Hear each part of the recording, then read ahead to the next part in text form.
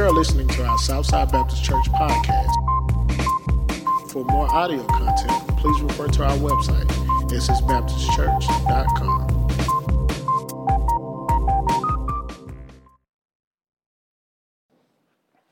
Let's turn to the book of Joshua. And in Joshua, we're going to look at chapter 7. So if you would, turn to the book of Joshua, chapter 7. Maybe a familiar story to many of you. However, we're going to spend some time looking at it, and we're going to see what the Lord has to say to us. Amen? Amen. Now, in this particular reading, I'm going to skip around. So I'm going to start at verse 1, but then we're going to make one huge jump, okay? So just stay with me, all right? Let's start. Number one, we're going to start at verse 1, and then we're going to make a huge jump to verse 16. All right? Everybody with me? Say amen. All right, here's what it says. It says, "But the sons of Israel acted unfaithfully in regard to the things under the ban. For Achan, the son of Carmi, the son of Zabdi, the son of Zerah, from the tribe of Judah, took some of the things under the ban. Therefore, the anger of the Lord burned against the son of Israel." Now jump down to verse 16. And it says this in verse 16 in chapter 7. It says, "So Joshua arose early in the morning and brought Israel near by the tribes, and the tribe of Judah was taken. And then he brought the family of Judah near, and then he took the family of the Zerites. And he brought the family of the Zerites near, and he man by man, and Zabdi was taken. And then he brought the household near. Man by man, and Achan, the son of Carmi, the son of Zabdi, the son of Zerah, from the tribe of Judah, was taken. And then Judah said to Achan, 'My son, I implore you, give glory to God and glory to the Lord, the God of Israel, and give praise to him. Tell me now what you have done. Do not hide it from me.' So Achan answered Joshua and said, 'Truly, I have sinned against the Lord, the God of Israel, and this is what I did. When I saw among the spoil with the beautiful mantle from Shinar, and from the 200 shekels of the silver, and the bar of 50 shekels in weight, then I coveted them, and I took them. And behold, they are concealed in the earth beside my tent, with my silver underneath it.'" Verse 22 tells us, "So Joshua sent the messengers, and they ran to the tent, and behold, it was concealed in his tent with the silver underneath it. They took him from the inside of the tent and brought them to Joshua and all the sons of Israel, and they poured them out before the Lord. Then Joshua said to all of Israel with him, took Achan, the son of Zerah, the silver, the mantle, the bar of gold, his sons, his daughters, his oxen, his donkeys, his sheep, his tent, and all that belonged to him, and they brought them up to the valley of Achor. Joshua said, 'Why have you troubled us? The Lord will trouble you this day.' And all of Israel stoned them with stones. And they burned them with fire, and they had stoned them with stones." Amen. Let's bow our heads and pray once more. Dear Lord, give a blessing to those who not only hear your word, God, but I pray, God, that as we dive into this sermon, God, that they would be not only hearers but doers. We pray that you would bless the messenger, God. Purify me as I attempt to convey your message. In Jesus, amen. You may be seated.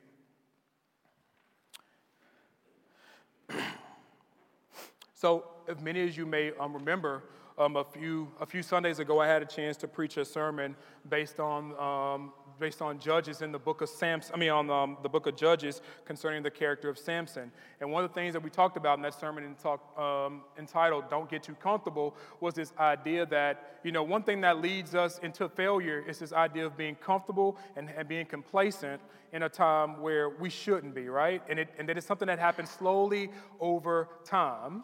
Right? One individual's choices can affect their failure, right? Amen? But now we're going to look at that in a corporate sense. We're going to look at the story of Achan, and we're going to look at the story in the book of Joshua about Achan, his sin, and how it affected people corporately in this message that's titled "Lessons from a Team Loss." Lessons from a Team Loss. How many of you guys are sports fans? Raise your hand. All right. How many of you guys are college football fans? Okay, a few less hands. Okay. Well, bear with me. I have a story to tell about a college football team, so bear with me. In 2008, the University of Florida Gators, led by their highly touted QB, Tim Tebow, ended the season with the highest expectations. You see, in 2007, Tim Tebow had won the Heisman Trophy, which is, for those who may not know, the award for the best college football player in the nation. They had a great offense and a great defense, and they had finally put all the things in 2007, and they finally put things together where they were able to make a championship run. And so it turns about in 2008 that when they were in the beginning of 2008, they were picked in the preseason to be one of the few teams that could be contending for a national title. And so as the season began, they were well on their way. In the first 3 games of the season, all went as expected as they beat their opponents by a total of 112 points to 19. But on September 27th, 2008, things changed dramatically. On this Saturday, in front of a crowd about 90,000 plus fans at home, they played the unranked Ole Miss Rebels. At 2-2, this OK team was considered. This OK team had a chance, but was not really considered that they were going to win. In fact, they were 22-point underdogs. And as the game began, things went as planned. Florida jumped off to an early lead. They started the lead by halftime. They were up 17-7. But after halftime, Ole Miss had a different plan. Ole Miss caused Florida to start making mistakes, to play out of character. The team's best weapon, Tim Tebow, was limited as he tried to will the team to victory. But the game remained close, and they fought to the bitter end. But in the end, the score did not fall in the favor of the University of Florida. They lost. Ole Miss 31, Florida 30. Now, Ole Miss found themselves on the home team's field celebrating a major upset. The University of Florida was ranked number 4 at the time. They were not expected to lose that game. Gator Nation was confused. We're supposed to win the game, but that's what they asked. But at the end of the game, they got a chance to learn a very valuable lesson as individuals and as a team. Never take any opponent lightly. Everyone must play hard, play as a team, and avoid mistakes, and victory shall surely come. And that, in a summary, is what it means for this particular chapter of the book of Joshua. You see, the people of Israel had just experienced one of the biggest victories they had had across their time working through conquest. You see, there's this ragtag group of people who had left Egypt. They were in the wilderness, and God was trying to get them to a place that was called the Promised Land, this land flowing with milk and honey. The only problem was they took a band of people who were slaves, and they were telling them, and God had to turn them into warriors and fighters so that they could conquer the land. God told them that the land that they were going to would be the land that they would inherit, that they would have, and that the Lord would use to bless them, but they had to conquer it. Is everybody still with me? And so in the story of Jericho, they saw the biggest win and the biggest miracle ever. It was a battle that they were not supposed to win, but yet somehow they won. Many of you are familiar with the story. You may have heard it in Sunday school. God tells Joshua, listen, man, I have given the city to you. All you have to do is take the Ark of the Covenant, take your priests, take your warriors, walk around the wall, blow the trumpet. But listen, do not shout out until I tell you to. And on top of that, they did that for 7 straight days. And at the end of the 7th day, they walked around the wall, they blew the trumpet, and they shouted, and the walls of Jericho came down. A battle they weren't supposed to win is a battle that they won. And so now they have all the confidence in the world now because they won a battle they shouldn't have won, and now they're moving on to a small town of Ai. Now here's the thing, Ai is a lot different from Jericho, a lot different. Ai was a small town that sat on top of a hill. And by all indications, there was less of a population. There wasn't supposed to be much of a challenge. And so when we look at the story, we look in Joshua, we see that at the beginning of chapter 7, verse 1, we see that God makes this abundant summary statement before they even go into the story. And it says, but the sons of Israel acted unfaithfully in regard to those things under the ban. For Achan, and we'll get back to what the ban is in a few minutes. But then it says that they went up. They decided that they would go up, that they would send spies. Joshua would send spies up to go and check out Ai. And they decided, and I'm going to skip through some of this because I don't want to be long with the story, okay? But when we look, we see that somehow, some way, a battle that they were supposed to win, they end up not winning. You see, what they learn is that what they learn is they're forced to lose to Ai, and now they're forced to learn a tough lesson as individuals, but more importantly, as a group. You see, again, we talked about in this last sermon that I had called Don't Get Too Comfortable about the idea of what it means as an individual to take responsibility for who you are and what God wants you to be. But now we're going to look even deeper, and now we're going to look at that as a group, as we look at the crushing loss for Joshua and the people of Israel, as we try to learn lessons from a team loss. As we begin the story, as we look at chapter 7, looking at verse 2, it says, now Joshua sent the men from Jericho to Ai, which is near Bethaven, which is east of Bethel, and he said to them, go up and spy out the land. In verse 3, he says, and they returned to Joshua, and they said to him, but do not let the people go up. About 2,000 or 3,000 men need to go up to Ai. Do not make all the people toil up there, for they are few. You see, at the beginning of this story, we see that the people have already taken. All right, here we go. All right, you know what? I'm trying to be a slave to my notes. Can I just talk, y'all? Amen. Okay. I'm trying to be a slave to my notes, so y'all forgive me, okay? All right, so here's the thing. The first point is this.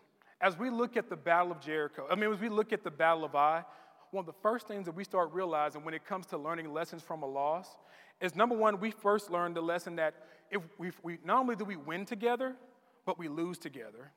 You see, in the city of Ai, in the previous battle, God had told Joshua that Jericho was theirs. God had already established that it was that it was their battle to win. All they had to do was be obedient, follow God's word, and it was going to ring true. Amen? But now, here's the thing. Because of that miraculous victory, they gained some confidence. And why not? The God of the universe has shown himself, and he has put himself in such a way where he is able to, where he has helped to will them to victory, amen? But now here's a different problem. Now they get to the small city of Ai, and they say to themselves, oh, this is just Ai. Let's just send a few men up there. We'll just go ahead and take them, and then we'll have lunch and we'll be fine, right? And that's where the mistake came in. They found themselves in a place where they had gotten too comfortable. They had found themselves in a place where they were more overly concerned. They were more overly concerned with not following the Lord and not doing what he said, rather than accomplishing the goal. Amen? Now, let me be even more specific about this. You see, in the previous victory, again, God had already told Jericho, I want to say Jericho so bad, forgive me. God had already told Joshua it was going to be given to them. But now, in this particular thing, look at verse 2. It tells us this. It says that Joshua sent men from Jericho to Ai, which is near Bethaven. Now, here's the thing. Notice what's not there. In the story of Jericho, God tells them how to advance. In the city of Ai, Joshua listens to the spies on how to advance. Is everybody following me? It is no longer now God who is leading the conquest. It is now Joshua and the spies and the nation of Israel trusting in their own strength to accomplish the goal. And you see, because they tried to trust in themselves, they lost. And not only that, it was not only just a loss, it was a stinging loss. Why? Because when they went up there, they came back with 36 less men, many who had died. In fact, the Bible tells us, as you read on, it tells us that in verse 4, it says, so about 3,000 men from the people went up there, but then they fled from the men of Ai. In verse 5, the men of Ai struck down about 36 of their men and pursued them from the gate as far as the Shevarim, and struck them down at the descent. At the hearts of the people melted as if like water. So what this is saying is this: Ai was on a hill. The people went up the hill. Well, then the people of Ai ran them back down the hill, right? They were supposed to win. Jericho was a battle that they were supposed to lose, but Ai was a battle they were supposed to win. Why didn't they win it? Why didn't they win it? Because they trusted in themselves rather than the Lord. And because of it, they suffered loss. If you go back to verse 1, it tells you, even before this story is even told, it tells you in summary that the sons of Israel acted unfaithfully in regard to the things under the ban for Achan the son of Carmi, and it goes on to tell who it was who took some of the things under the ban. Therefore, the anger of the Lord was kindled against them. You see, God was upset with the whole entire nation of Israel. But now the problem was, to our best recollection, we see only one man had really done something. Why would God get mad at a bunch of people even though only one person did something? Well, I'm glad you asked, because this is called what we call corporal responsibility, or what we call, there's another terminology for it, but I would just call it corporate personality, which means that when God sees Israel, he saw the people not as this hodgepodge of different individuals that does different things. He saw them as a collective people. And remember, God was with the people when they went into battle because he was in the ark. And so what it meant was that, listen, if God was in the midst and God requires holiness, God wanted every person who was there to be holy. And notice that when one person failed to do their job, God didn't just blame one, God blamed all. Now you go, wow, Reggie, that's kind of tough, isn't it, Reggie? But here's the problem, guys. We have a corporate responsibility. We have a corporate responsibility to see and lift each other up. Amen? You see, if we don't do that, if we don't learn how to lift each other up, then that means we fall together. In fact, let me give you something to think about. Everyone, hold your finger right where you are and turn to the book of 1 Corinthians.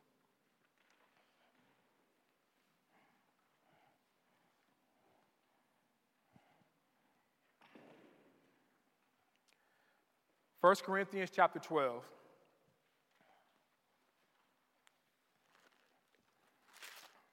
And when you get there, let me know. Just say amen. Amen. Now, if Reggie can just have it, that'd be nice. Amen. Come on, Reggie. Here we go. All right. 12:12. Here it is. It says this: for even as the body is one and yet has many members, all the members of the body, though there are many, are as one body. You see, simply put, I need you to not only be concerned about you and what you do, but I also need you as a brother or sister to be concerned about what I do. We all need to be concerned about each other because we are all a part of one body. Amen? That's the body of Christ. And the reality is this, guys. When one person commits a sin, we as brothers and sisters should be gracious and loving enough to go to that person and try our best to encourage them, to admonish them. And listen, if they're wrong, we have to tell them that they're wrong. Is everybody following me? But listen, if one part of the body is not doing its job, we need to make sure that it corrects and that it does its job, amen?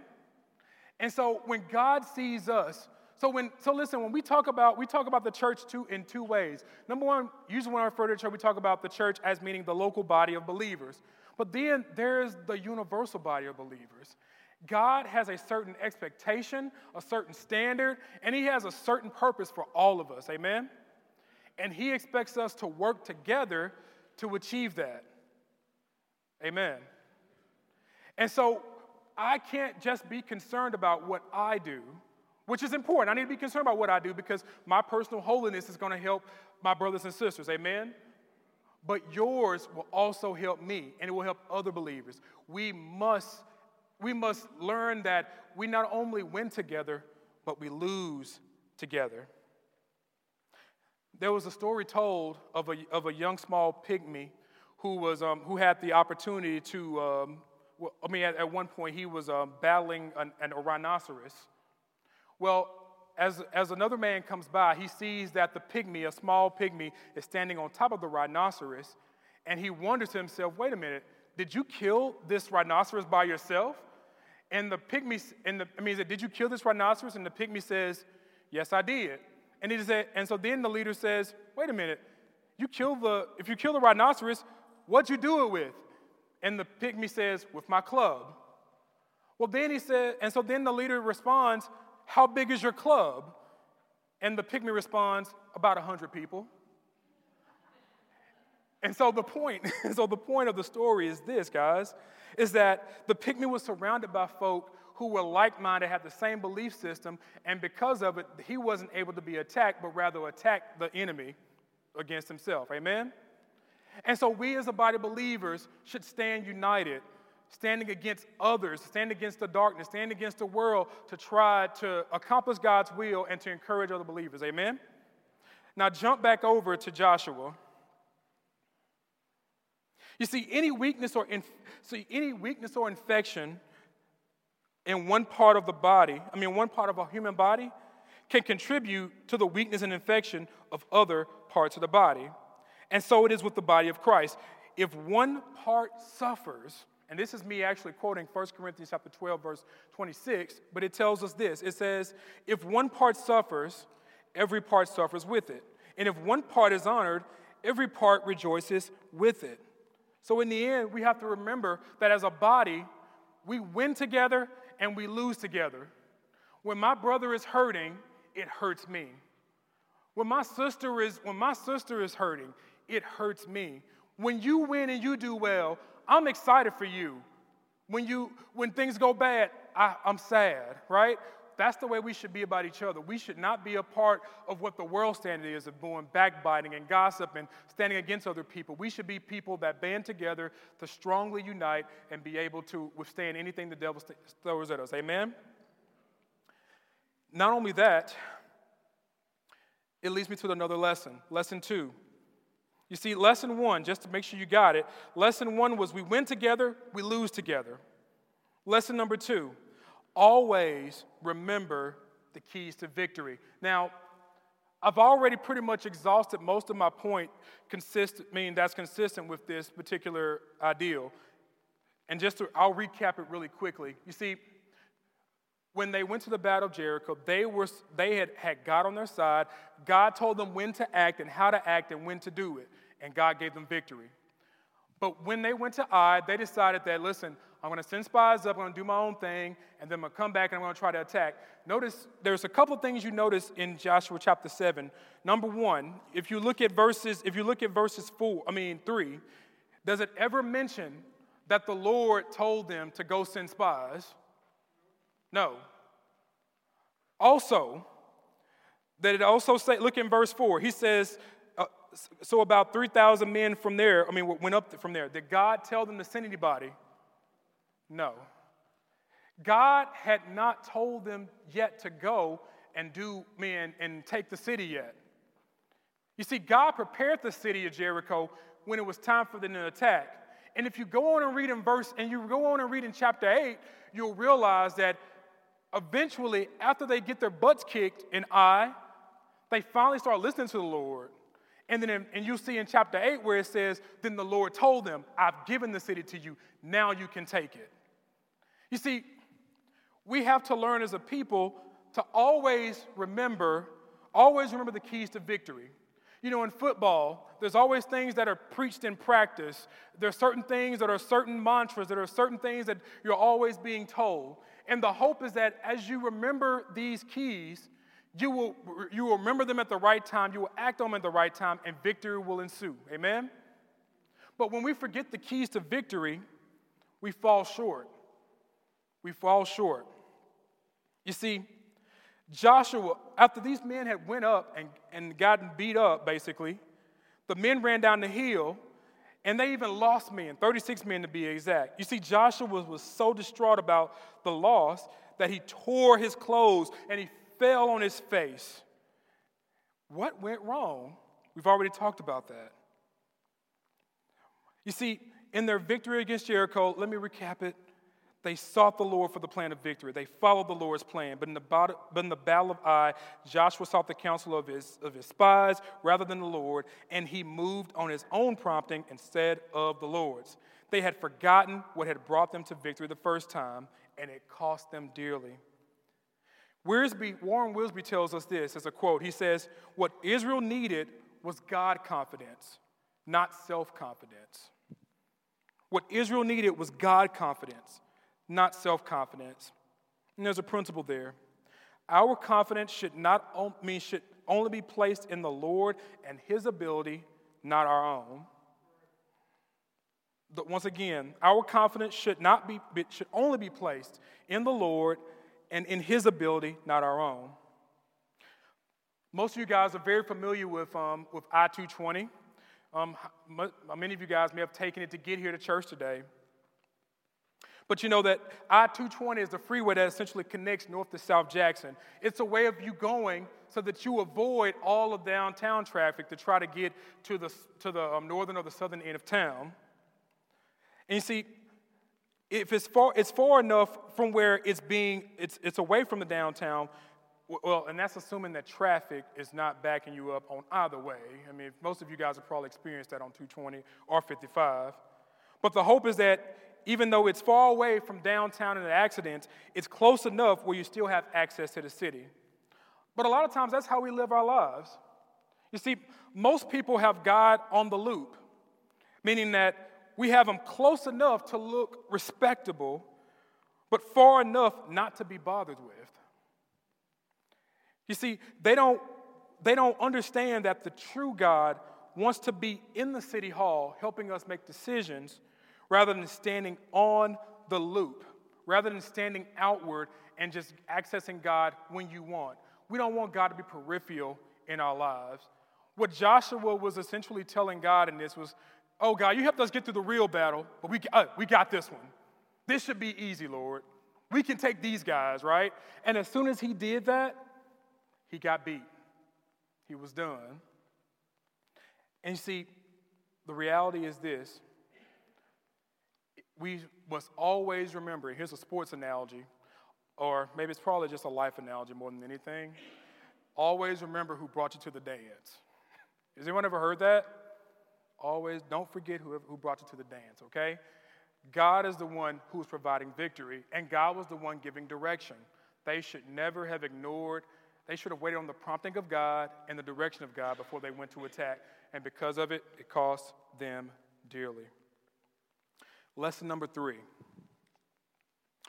One mistake can hurt the whole team. One mistake can hurt the whole team. You see, Joshua spent all this time falling on his face, and he asked the Lord, why did I lose? Why did we lose? Look at verse 11. Here's why they lost. Israel had sinned, and they had also transgressed against my covenant, which I've commanded them. And they have taken some of the things under the ban that I have under the ban and have both stolen and deceived. Moreover, that they have also put them among their own things. You see, to understand this particular context, you got to understand the ban. In their previous fight against Jericho, God had told them, listen, I'm going to give you the victory. I'm going to give you the land. I'm going to give you the city. But listen, the silver, the gold, all the things, the articles of worth, they are going to be a first fruits to God. So God said, listen, because what usually happens in battles like this is this. You take over the city, you take the spoils, and then you go celebrate, right? Well, God said, no. Don't take them. You're going to put them in basically you're going to give them to the Lord, all right? You're not going to take anything. Well, here's the thing. The ban was still in effect when they got to Ai. And guess what? When they got to Ai and they got their butts kicked, they realized something was wrong. And God tells them in verse 11, here's why your battle was not blessed. Someone has sinned. There is sin in the camp. Somebody has taken the things that I have said are banned, and they've taken them for their own. They've stolen them and they've taken them for their own. And lo and behold, we're going to find out who it is. But before this, we see that Joshua, who was this confused general who was thinking, man, I have the perfect plan and things are going well. Well, now that he realized they made a mistake, and so he gets off his knees, he gets off his face, he runs and he calls all of Israel together and he said, listen, we're going to find out who did this.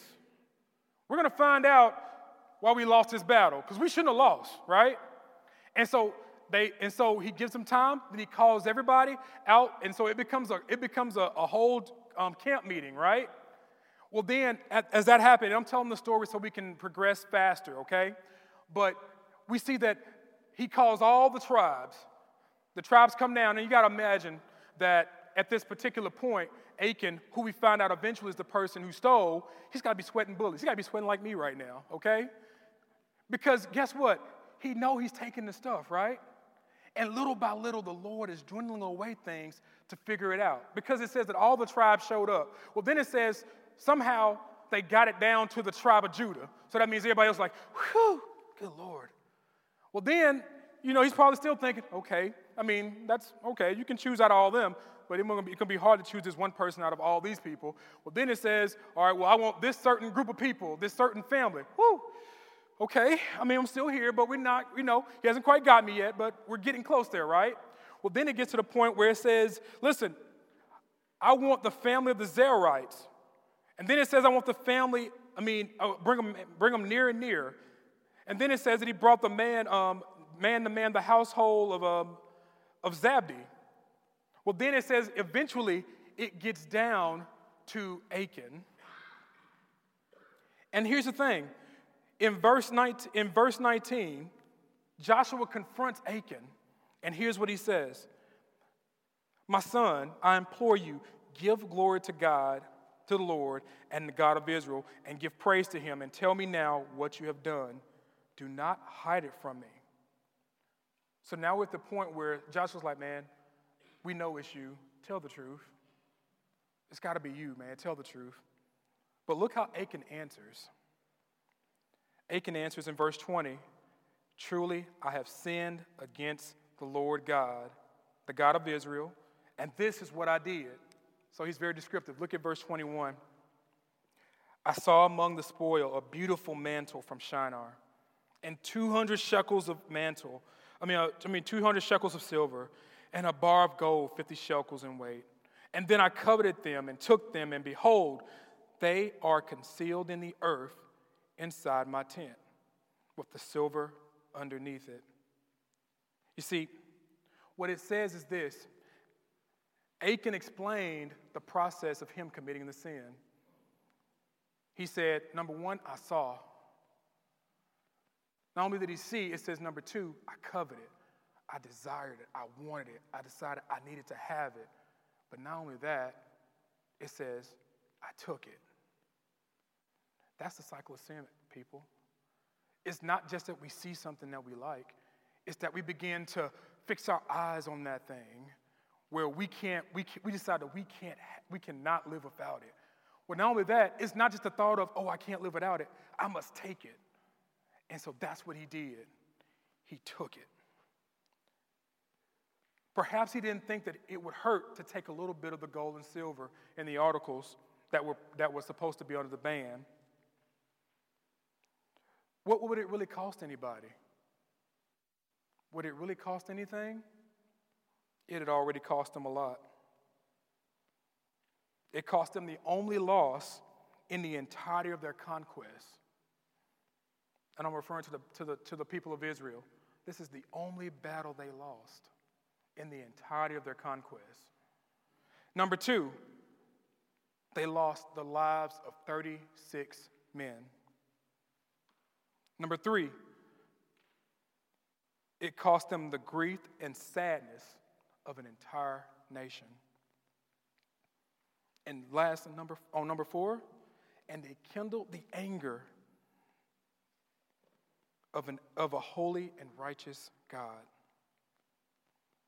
And on top of that, it was about to cost him the very treasure he stole and the life of him and his family. Principle stands really clear. One man's sin affects the entire body. One man's sin affects the entire body. When we look at our sin, it would be easy if the effects were only for me and my own person. But here's the reality. The decisions we make, they not only affect your children, they affect your spouses. They affect your church family. They affect your witness. What does it cost? It can cost you everything. Always remember that sin costs you more than you're willing to pay. Not only that, one man's decision can affect the destiny of his family and the others he influences. We'll eventually find out that not only is Achan taken out in front of the midst of the people, but it says that his family, it says that his donkeys, all of his livestock, all the things that he owned, even the stolen stuff, was put out before the Lord and before the people, right? And then it says in verse 24, and then, in verse 25, Joshua asked the question, why have you troubled us? The Lord will now trouble you this day. Now, it sounds tough.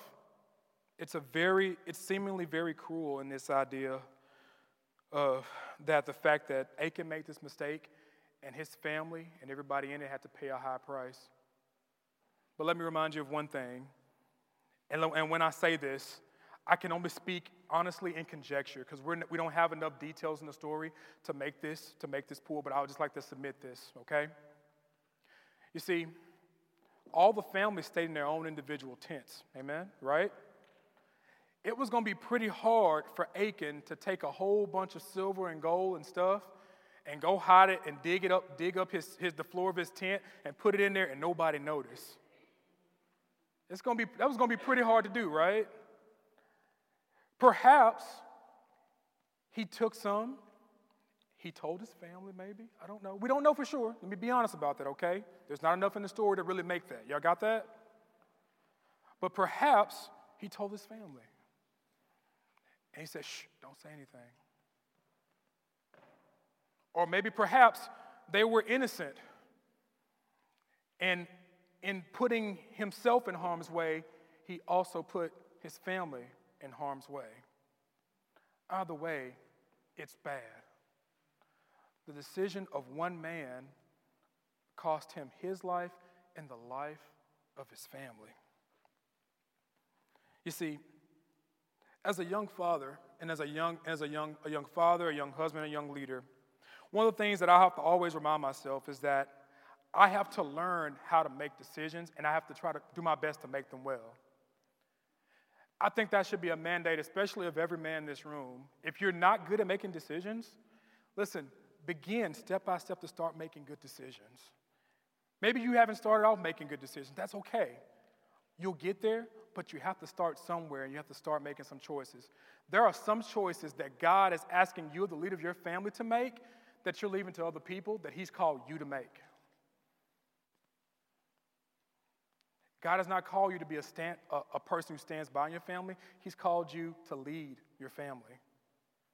And to lead means to make the tough decision.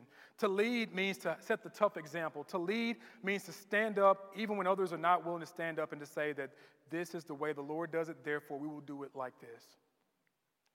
And listen, you want some help and some advice on making decisions? Let me give you a little story. There was a young entrepreneur who was getting ready to be president of a bank. Well, the outgoing president, the soon-to-be retired outgoing president of the bank, he scheduled a meeting with this outgoing president, and he just wanted to know what was the secret to his success. How are you able to lead so well and make such good decisions? The bank president responded, the gentleman responded, he said, in 2 words, good decisions. I make good decisions. Well, then the young man decided to press him just a little bit more. He said, how do you make good decisions? He spoke back in 1 word. He said, experience. Experience. Well, then lastly, because the young man was still curious, how do you gain experience? Bad decisions. And so the idea really becomes that at some point we have to take responsibility for not only for ourselves but for our families and help to lead them well. And if we're going to do that, we got to start making decisions. If you're already there, amen, I encourage you to keep doing it. But if you're not, or maybe you're avoiding a really tough decision, maybe the Lord needs to prompt you to make it. Listen, there are times when you have to make a tough decision. But listen, the Lord promises that he'll never leave you nor forsake you. He's going to give you the strength and the backbone to back up your decision. Amen? Again, one man's decision can affect the destiny of his entire family and the others he influences. So in summary, lesson number 1, we win together, we lose together. Number 2, always remember the keys to victory. And number 3, one mistake can hurt the whole team. Now, earlier in my sermon, I told the story of Tim Tebow and the Florida Gators. Now, this loss was devastating to them, and it turns out that sometimes we don't learn good lessons, right, until we get basically awakened, right? Well, after that game, something happened in Tim Tebow, and it happened to a certain degree. In fact, before I say anything else, Eric, if you would. It's just frustrating. I wanted to stay in our hearts and keep hurting because this will motivate me personally, and I believe everybody else, the coaches and the rest of the players, to never let something like this happen again, especially when we feel we're better than the team and don't play up to our ability. And I just want to say one thing to the fans and everybody in Gator Nation.